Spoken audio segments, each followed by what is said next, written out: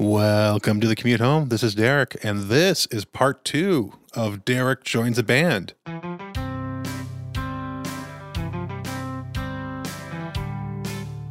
That's right, get to know me. We're getting to know me just a little bit better. So in part 1, we talked about my early life, how I kind of got into music, my first instrument, my first influences, and kind of the whole learning how to play bass guitar thing is what we covered in part 1. Part 1 takes us up into about my sophomore year of high school. Now it's the sophomore year of high school, and this is the episode where things start going, where I start doing bands, I start having kind of stories and a lot more to think about and talk about. So let's get back to the action, and this is part 2 of Derek Joins a Band. It's the commute home with Nick and Derek. This is Nick. From Chicago's northwest suburbs, our hosts chat about, well, you know, whatever two middle-aged men like to talk about. Talk about some movies. The workday is done. Time to grit your teeth, get through the traffic, and make the commute home. Hey, don't honk at me. All right, so it is my sophomore year, and finally, I get the opportunity to join a band and play on a stage in front of people. And this band is what's the name of this band again, Derek? So every year, my high school does a annual talent show at the end of the school year. So sophomore year, some people that I know, they decide that you know they're Primus fans. They know I'm a Primus fan, so they want to go through and they want to do a Primus song together, and we name it after a Primus song. And the name of the band was Mr. Crinkle. Mr. Crinkle, very nice, sir. So we go through, and we're a power trio. So there's 3 people on stage. One guy singing, playing guitar, one guy on drums, and then me on bass. And we're doing this bizarre Primus song called Too Many Puppies. It's, like all songs Primus, it's out there. We get approval to do the song. We do the rehearsals and all that. And then finally, I get the first chance ever to play in front of people. Oh, and on top of this, the decision was made that since we were a trio, we needed to put on a show.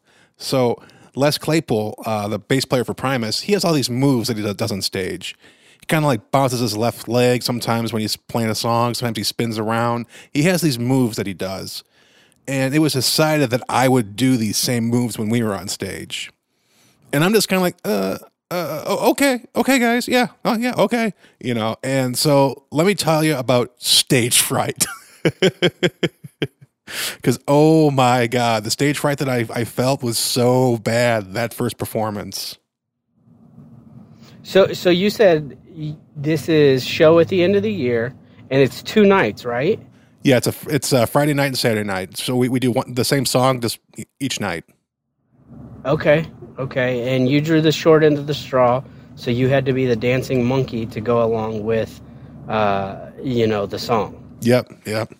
This is your first time up on stage, so, naturally, this stage fright has to come in. How bad did it get? It's like we're standing there, and we got a couple seconds before we're supposed to go on, and I'm like, oh, my God. I had to go to the bathroom so bad. It was like this fear bladder thing I had going on, where, like, instantly I'm like, I got to go to the bathroom. And I kind of whispered it to my drummer. He's just like, well, I think you're holding it because you don't have time to go to the bathroom. I'm like, Can we just put the show on hold so I can run to the bathroom? It was like, no, that's not how it works. Just petrified. You couldn't call timeout? I could not call timeout. The show had to go on because the show must go on.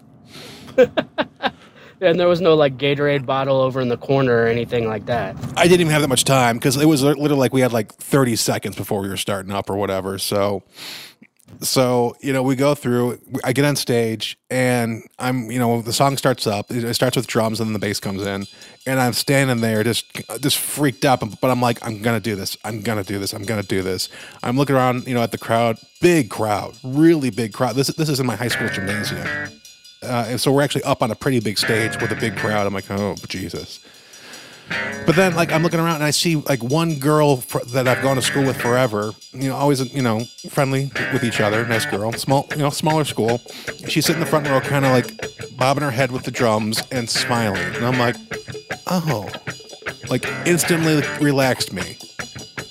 And so that entire first performance, I'm just kind of looking over in her direction. because she keeps on smiling and nodding her head, and it like keeps me like relaxed. And we actually put on a really good show that first night. Too many puppies, a big shot in the dark. Too many puppies, I said not to bark at the sign that must be stood so the women. Too many puppies. Yeah, we got through it. We did the two performances. They both went pretty good, and I had finally gotten to be in a band and performed on stage.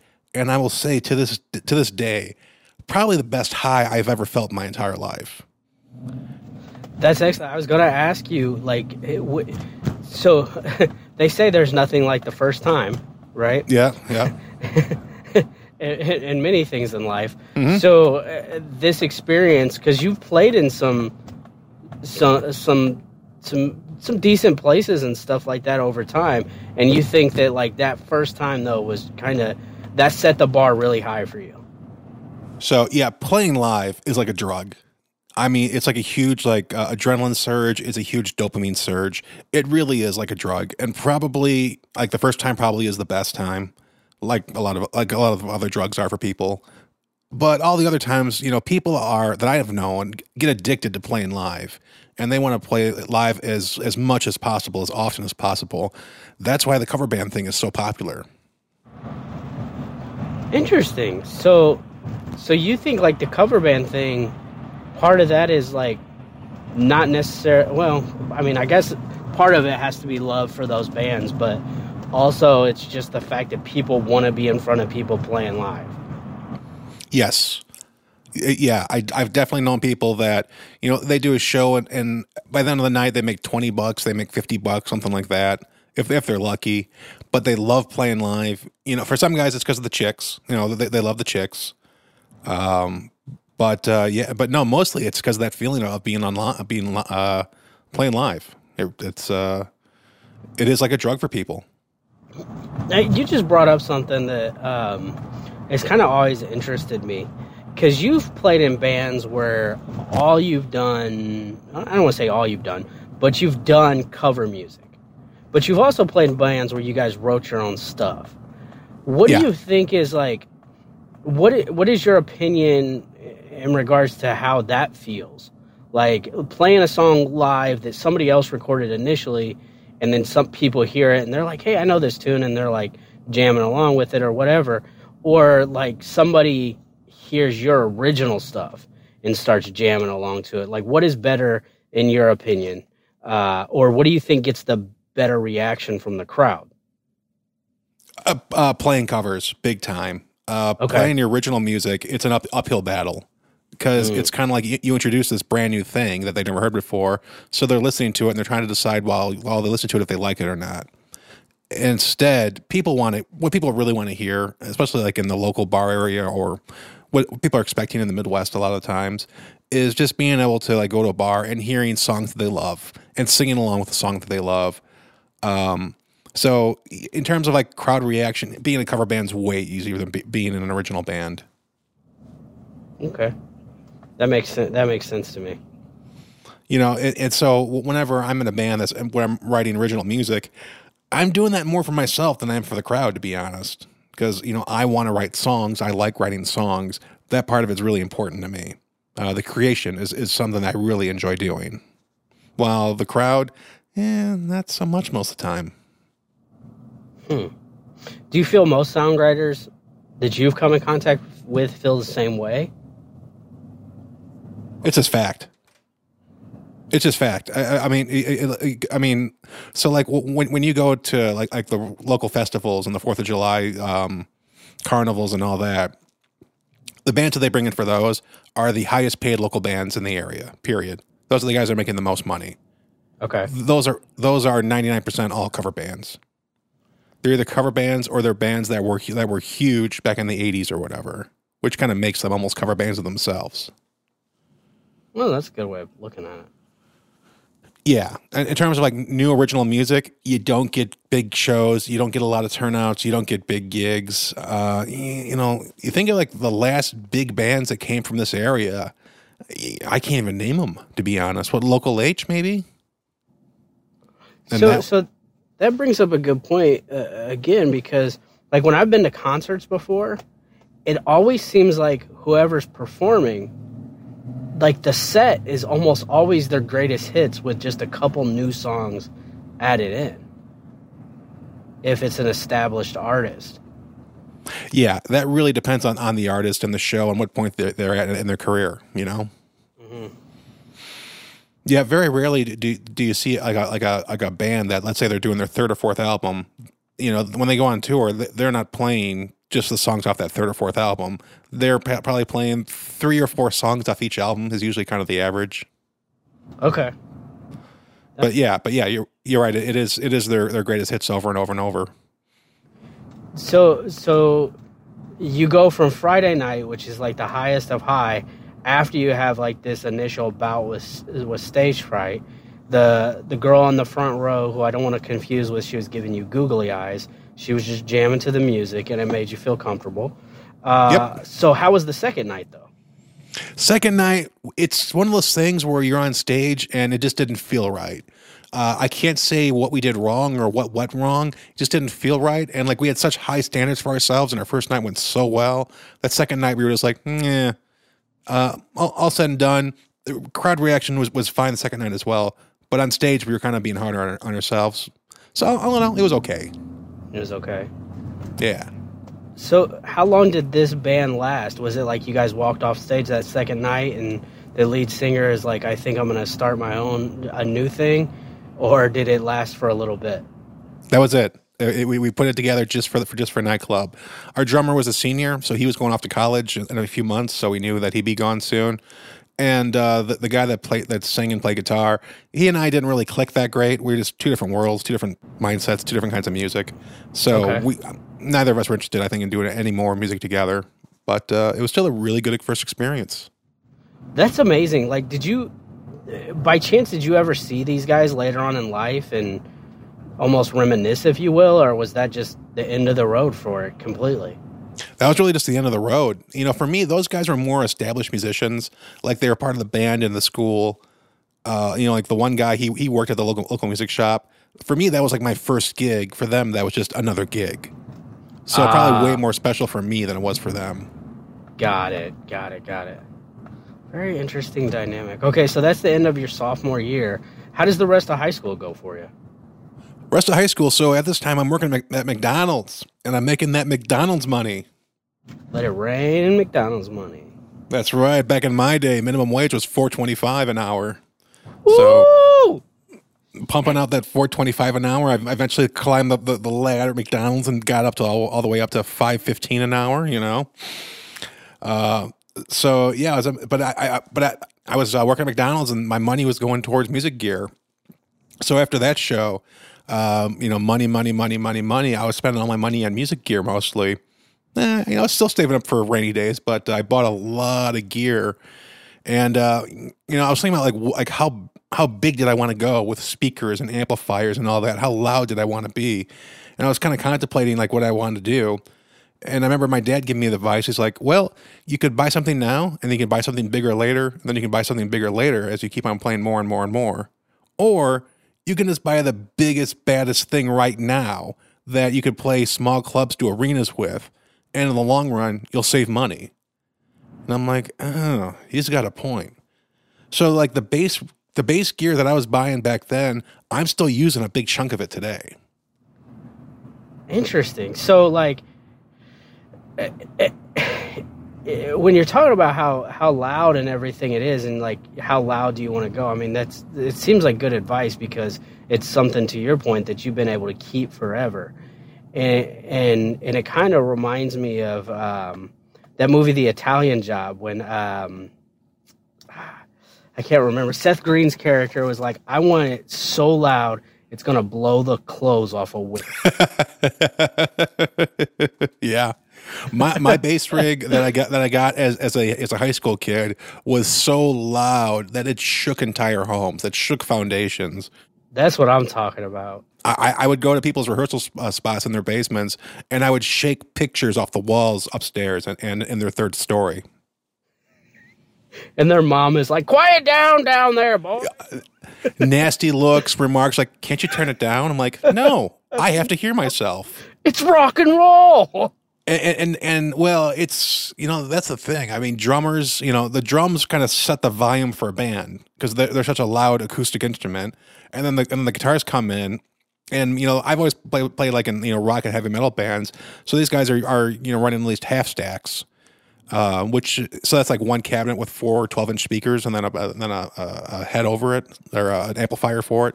Loud, and you kind of got to play loud to get that sound out of the guitar.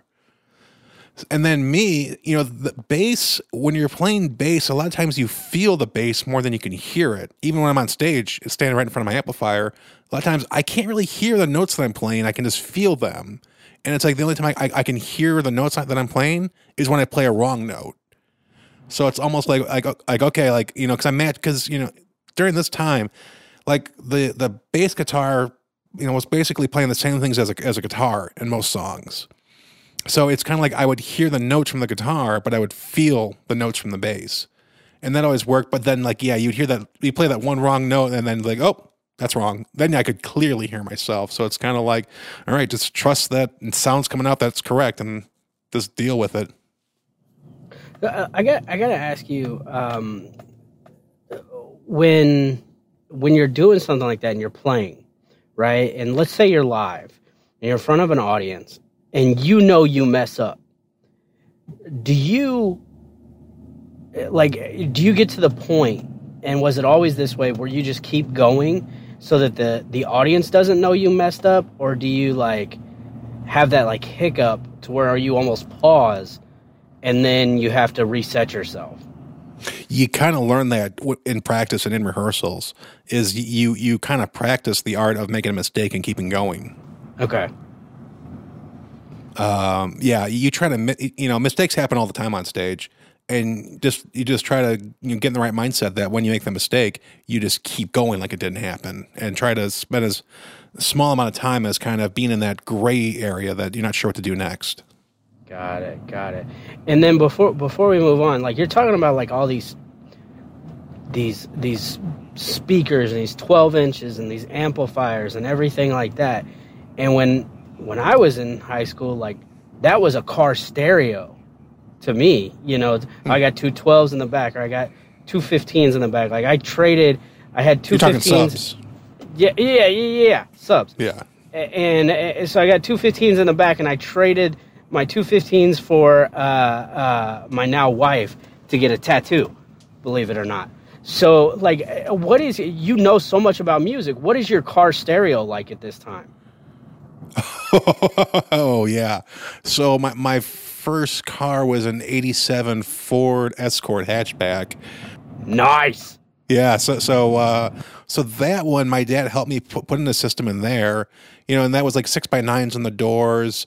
I think we did like 5 1/4s in the back, and then there was a 10-inch Pioneer sub that was running off of like a 300-watt power amp. Was my first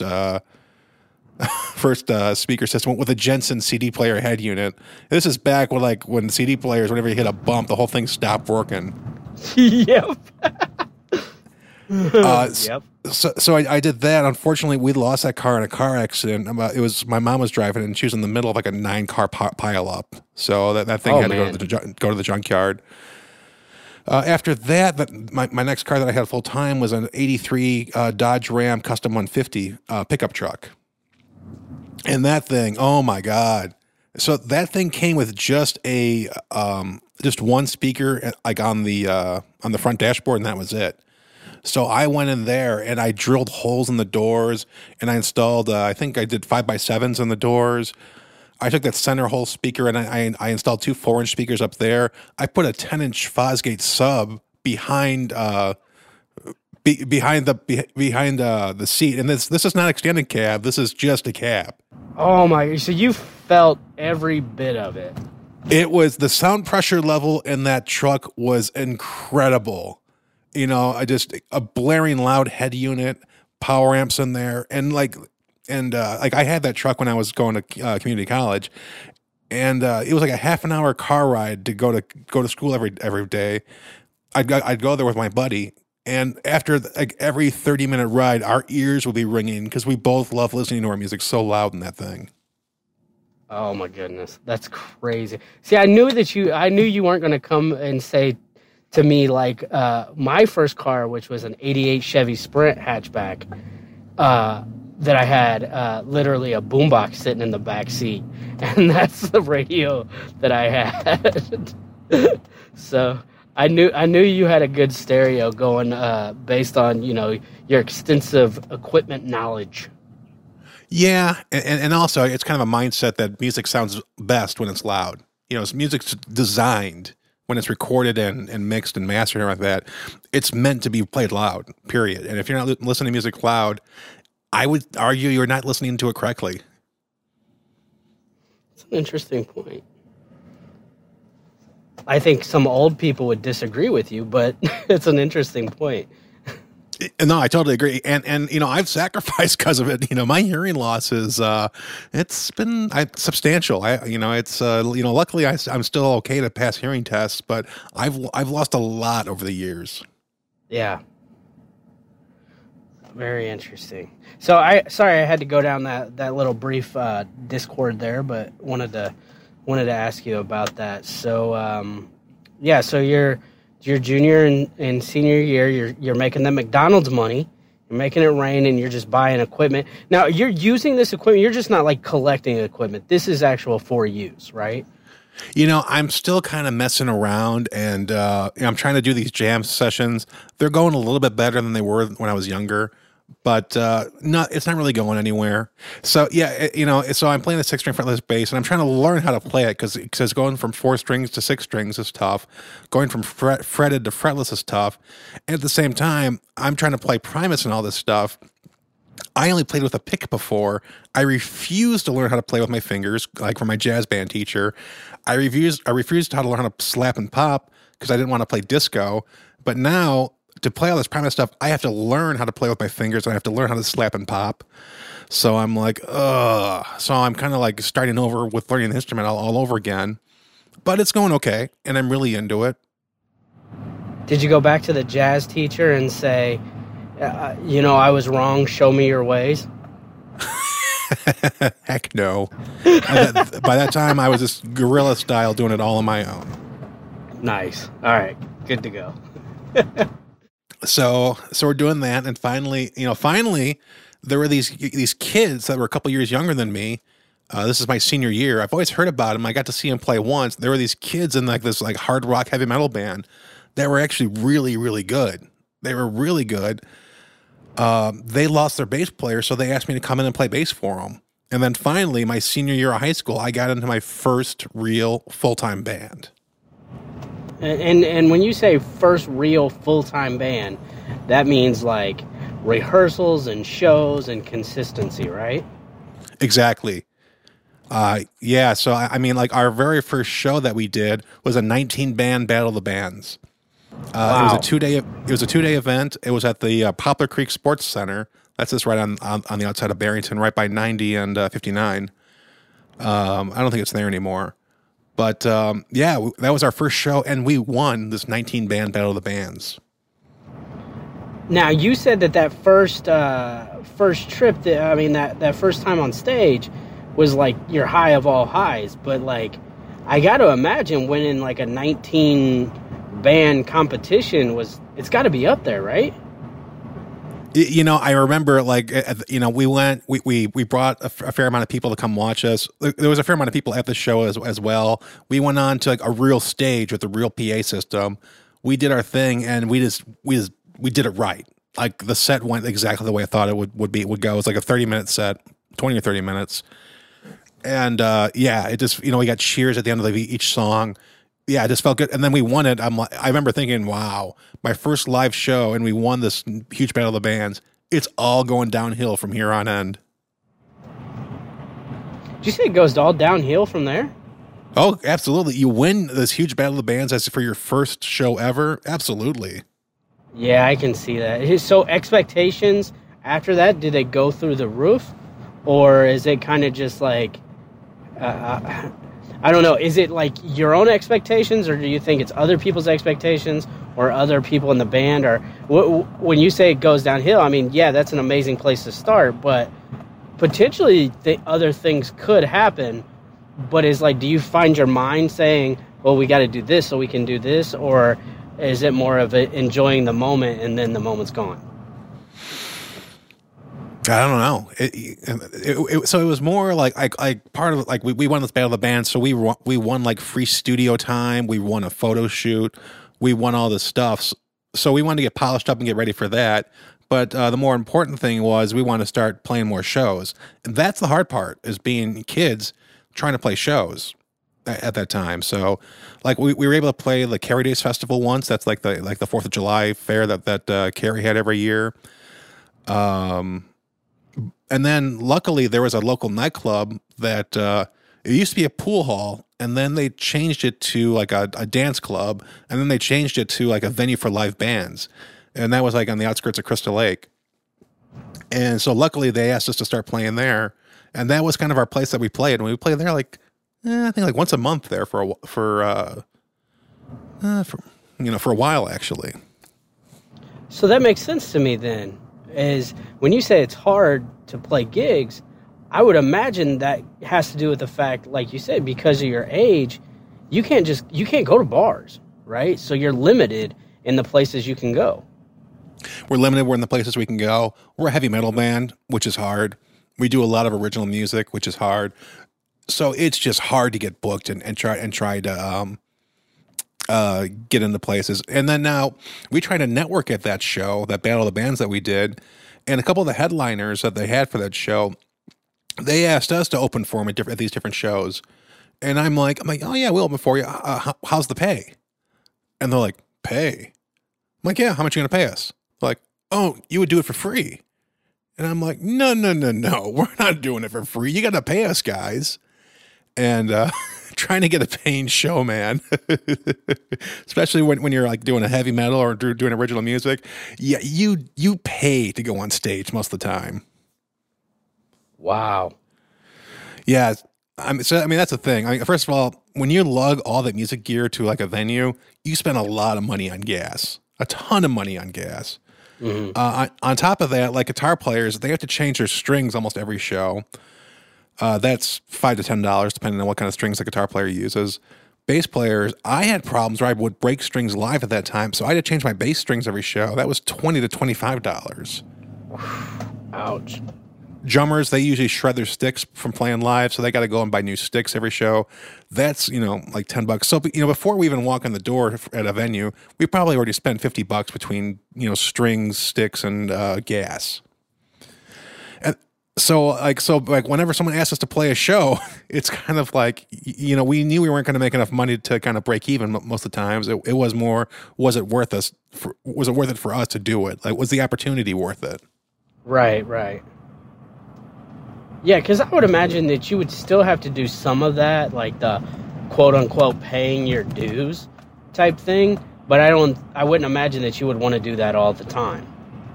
And out here, that's what you had to do. There was no music scene in the Chicago suburbs at all, really. There was dreams of getting older and getting bigger as a band, so you could play down, in bigger venues like down in the city and all that. But we had no following in the city yet, so it's like, how do you get a following in the city without playing in the city? It's tough. It really is. Like I said, it's going to be a recurring theme. You do it because you love it. Right. Now, what was the name of this band again? This band, Real Official Band. Once again, we are a trio, and this one is called Downfall. Downfall. A lot of heavy metal music, kind of a mix between original songs and covers that we did. And covers, we did like everything from the heavy metal spectrum, Pantera, Korn, Machine Head, bands like that, just Tool, everything like that.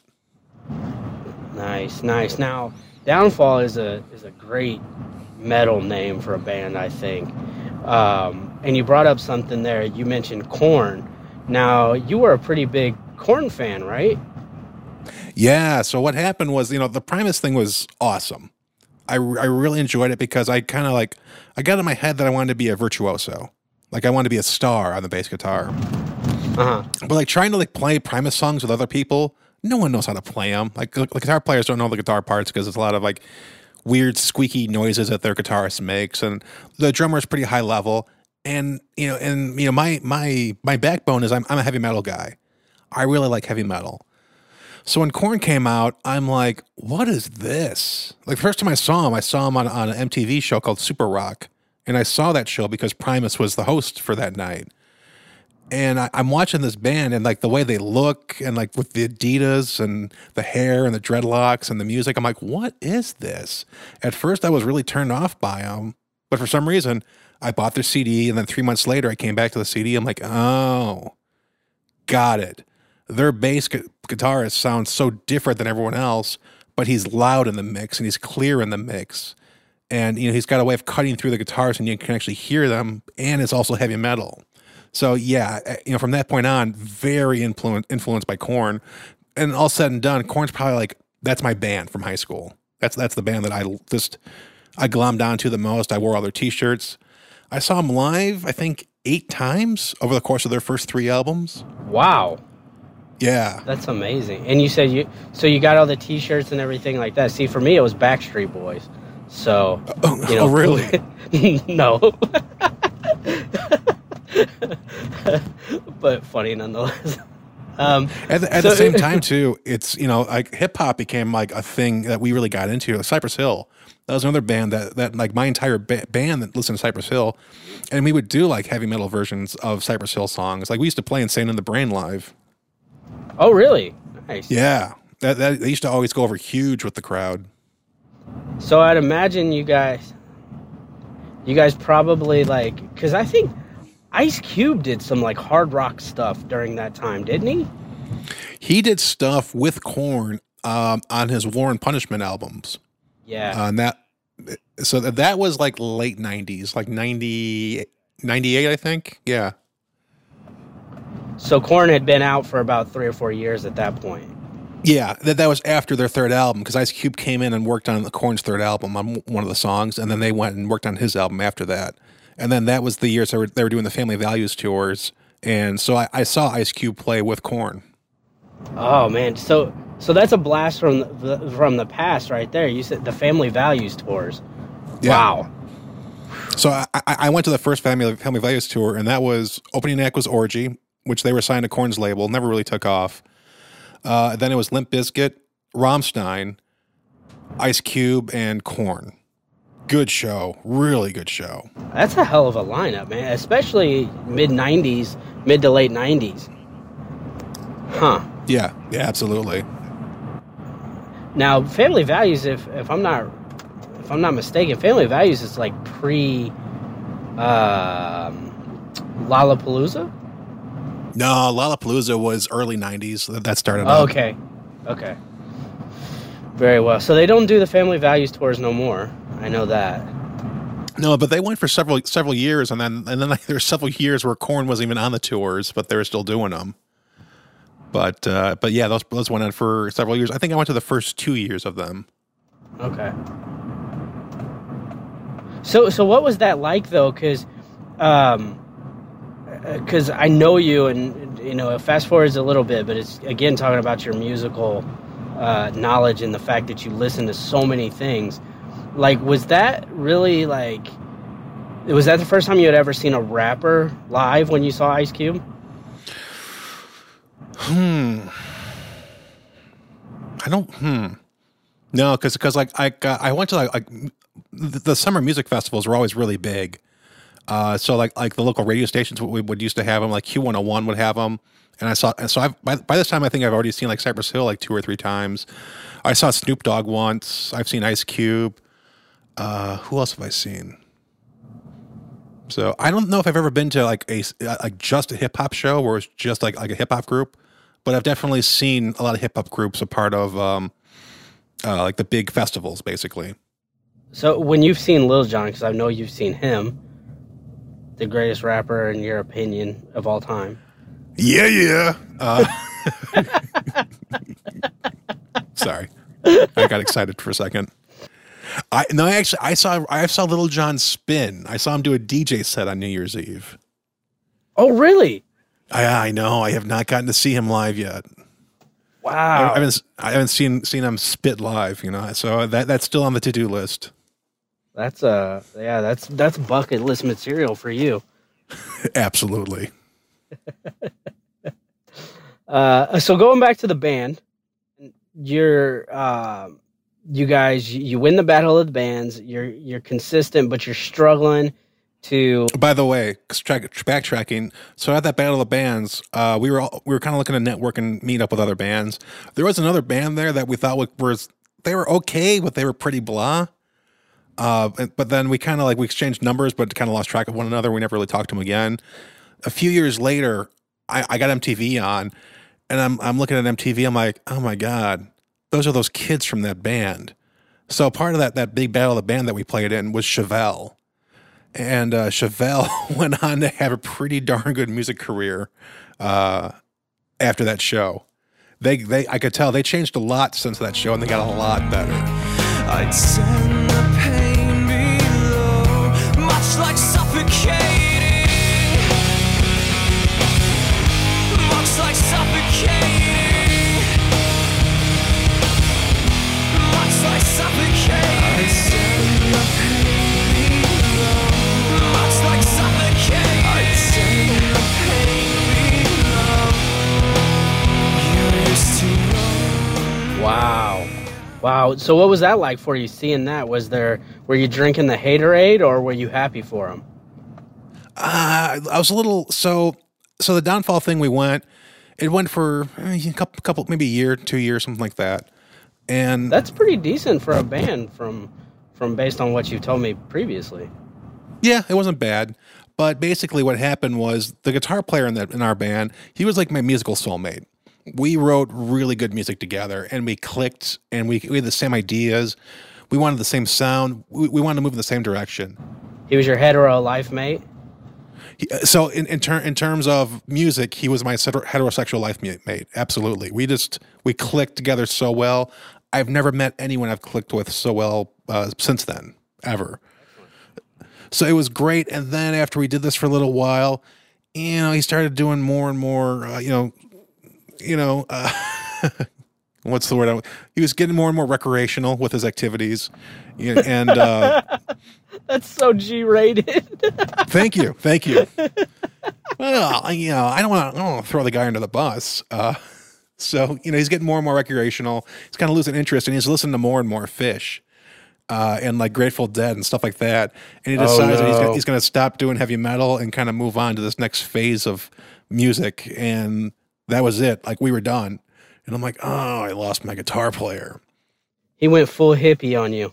He went full hippie on me. And so when I saw that thing with Chevelle, I'm like, oh, man, if I didn't lose my guitar player, things could be like them. We could be in that spot. Ouch. So it's more when you see that, it's more of like a reflective, like what may have been, rather than like being envious or anything like that. Yeah, and I gotta say too that first album that they came out with, that first national album, I liked it. Like the songs I was hearing on MTV and on the radio, I'm like, these are good songs. So no, I didn't have any hostility towards them at all. I'm just like, I want that.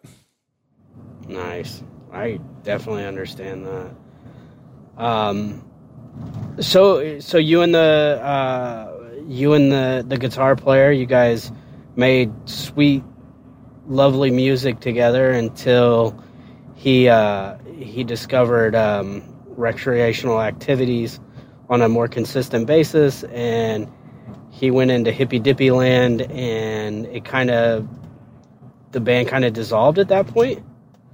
Yeah, it did. So then I'm kind of, actually, one of the other things I want to talk about is, finally being in a band and like having a rehearsal spot where we're rehearsing together every week and then playing shows.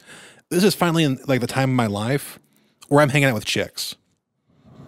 And it's kind of like when you're in a band, there's more chicks that are more, I'll call them chicks. There's more chicks in your life. Like they'll hang out with you at your rehearsal space because like it's like you have a space that's your own that like adults do not go into. Mm-hmm. And usually the adults don't even want to be in the house when you're rehearsing. So like women would just come in, or I guess at the time we called them girls. Girls would just come over and hang out with us. And then whenever we played shows, like whenever like people would see us play live, it's not like you're a rock star, but for some reason, if you're in a good band, you're more interesting. So, you know, I would go and like, you know, there'd be conversations where you walk into a conversation and then all of a sudden you become the center of the conversation and be talking to everyone. So, you know, so when it came to like relationship category, I could see how bands can be helpful. And I'll say most of the time that I've ever been in a band, I'm usually dating someone because of the band. So okay. So this is like the gushy shit that I've been waiting for. But it sounds to me though like the way you described it is it's not like what you see on TV, because you've explained to me before that's like major rock stars, and this is more of like an admiration for the music and just hanging out and being friends. Yeah, it's like that, and then you got to think from our point of view too. You know, we're not looking. We're not like, yeah, we want to be like rock stars, and we want to start doing drugs and, you know, having orgies in hotel rooms. It was more like, oh, I like this chick. She's gorgeous. She's fun to hang out with. She's cool. I would like to date her. That's the way we think, and that's the way most, you know, guys in local bands. That's kind of the thought process, and it just seems like women are more interested in you when you're in that position, like in a good band. Interesting.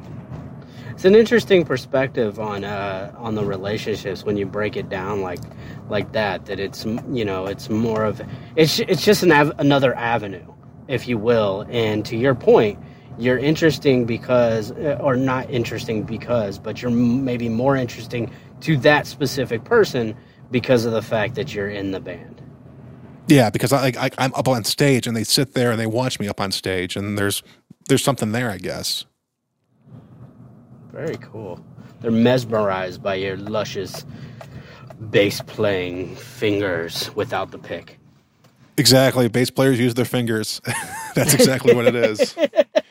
And you know, the funny thing too is that like historically the joke is bass players and bands do not do well with women. That's always like the stereotype. Like The Onion writes articles about this every couple of years, and they're usually pretty funny. I never really experienced that though. And that was part 2 of Derek Joins a Band. So we did it. We got completely through my high school years. Now, well, there's still a lot of story left. A lot of stories. So I hope everyone enjoyed it, and I hope everyone comes back to listen to part 3. I'll talk to everyone later. Bye. Thanks for listening to the show. We have no idea what we'll talk about next time, but I'm sure we'll have a good time doing it. Our email address is thecommutehome@gmail.com. We'd love to hear from you. Until next time, drive safe, everybody.